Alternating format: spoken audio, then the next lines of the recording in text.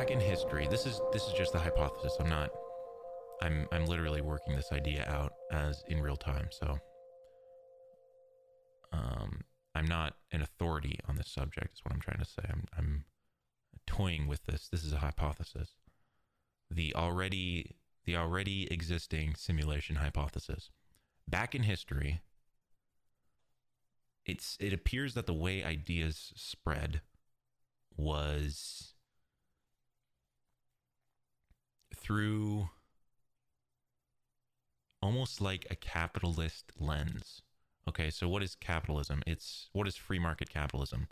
In a perfect world, it's companies. In a non-corrupted world, it's companies that are creating a product, and the best companies rise to the top because they have the best product, they offer the best price, and the companies that fail, the ones that have bad products or the ones that overcharge, don't succeed. So it's a system. Boiled down, it's a system that brings the best quality to the top. And it seems in our past that same system was also mediating ideas, right? So the people who could best articulate their ideas.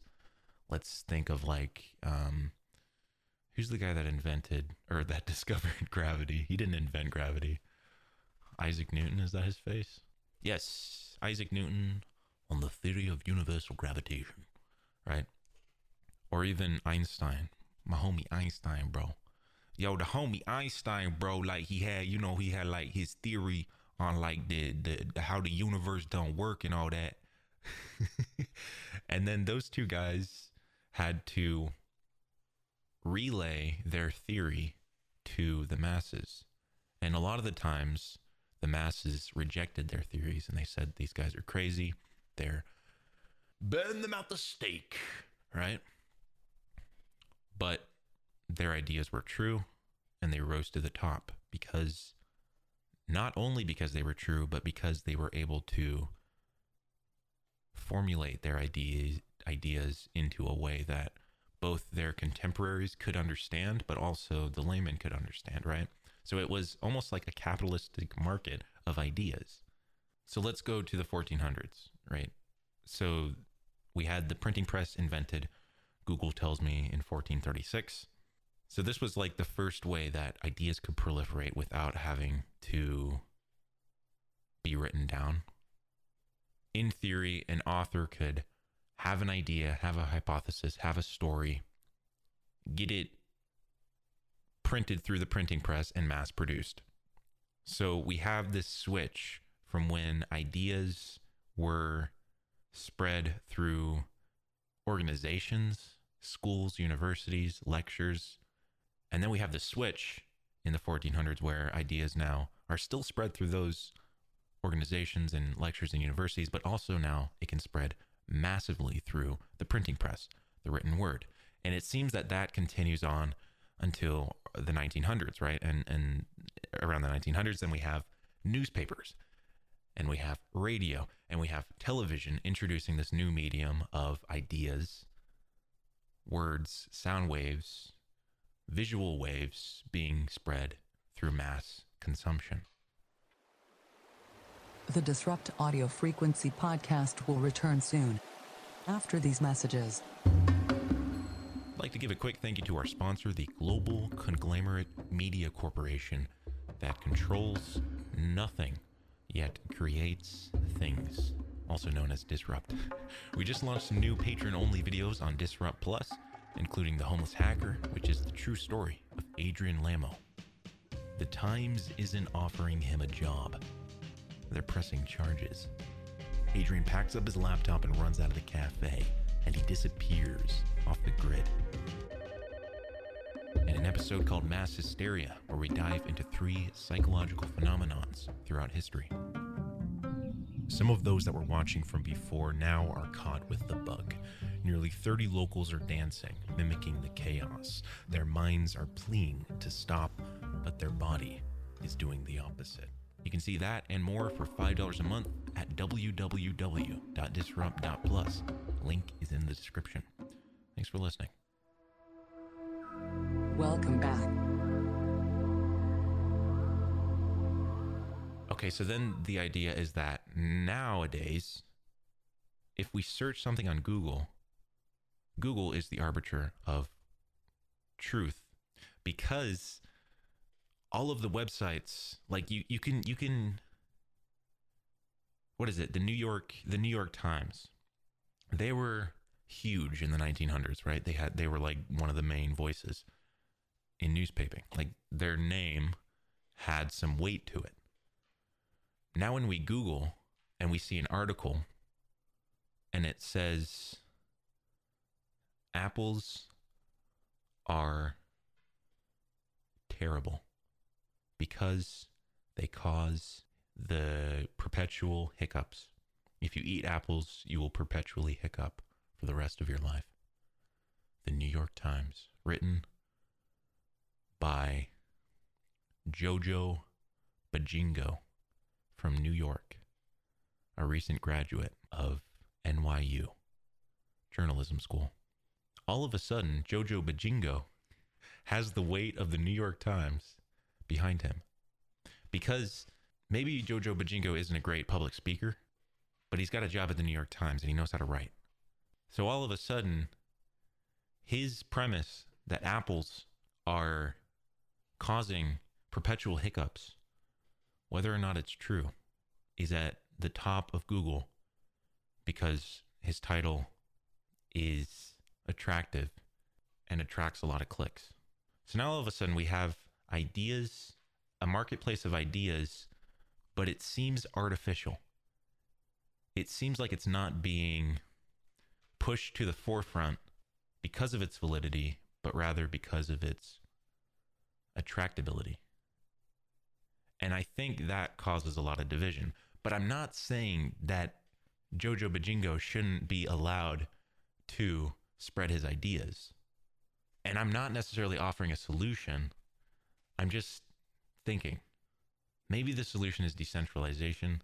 I don't know what that looks like, though, because decentralization is essentially like, giving the crypto definition, it's rather than one single source arbitrating information, it's spread throughout everyone, right? So like,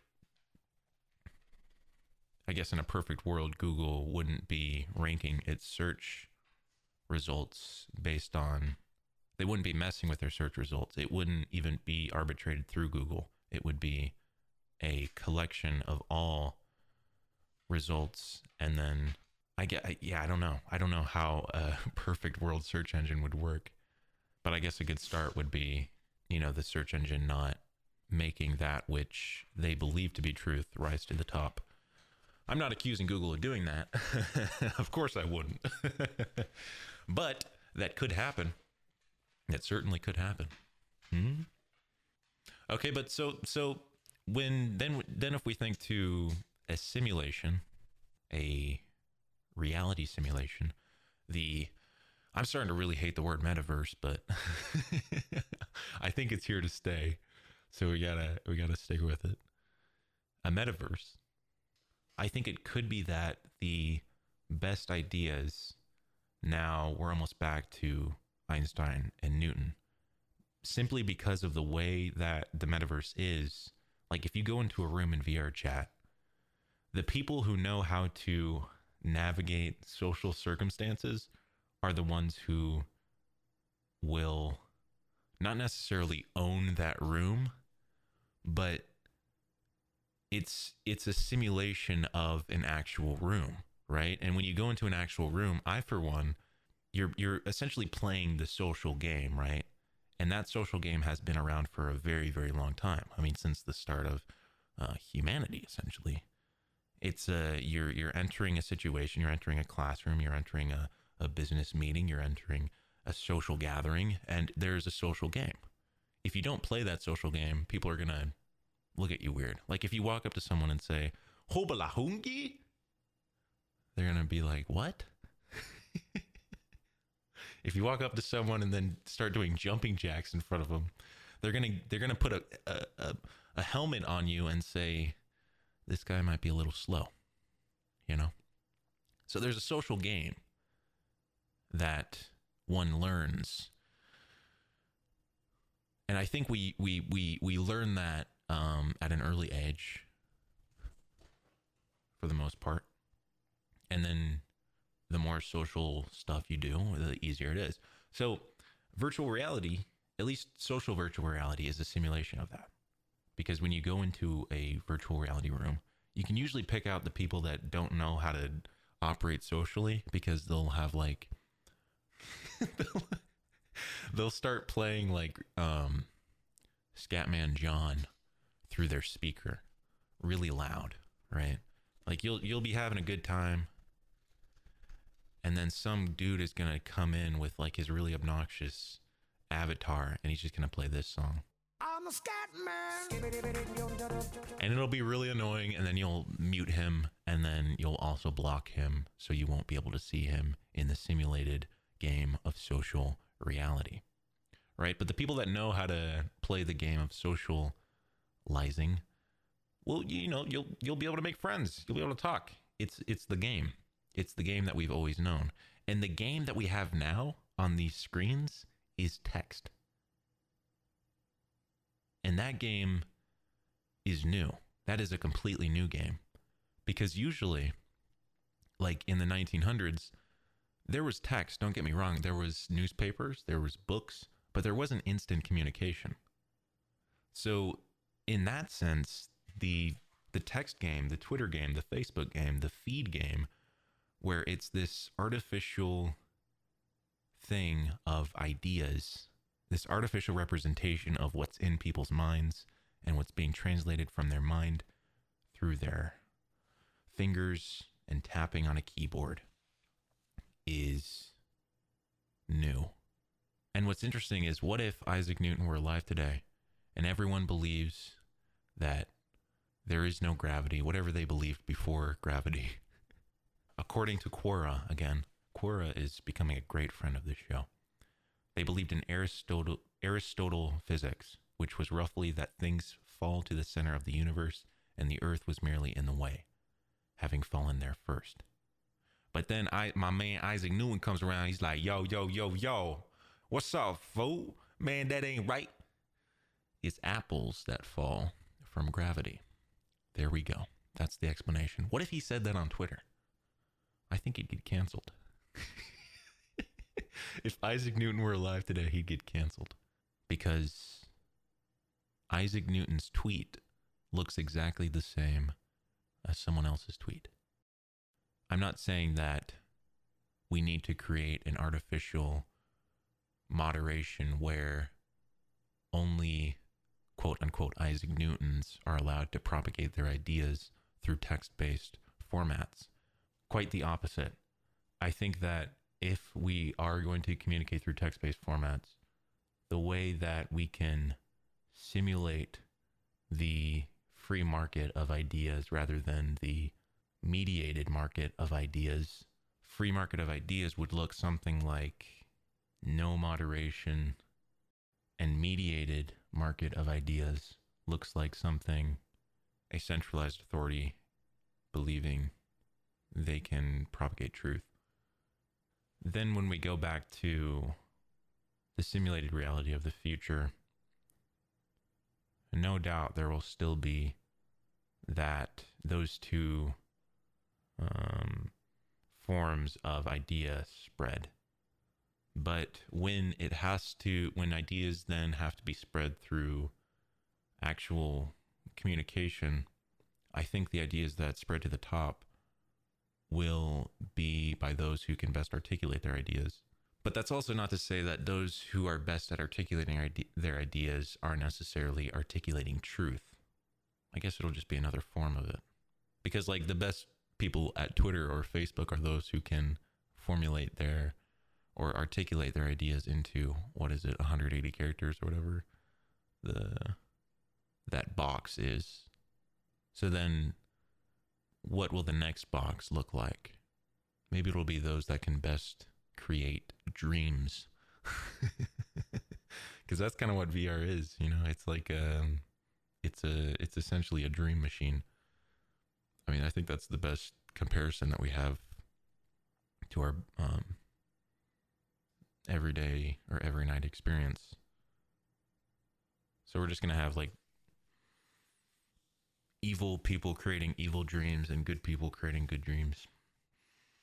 And that'll be the future. We are living in a simulation, but not in the way that people think, I think. That's my theory. I hope that idea was at least somewhat interesting to you. Thank you for listening. I'll see you next time. Peace out. Roll the music. That's just the way it is.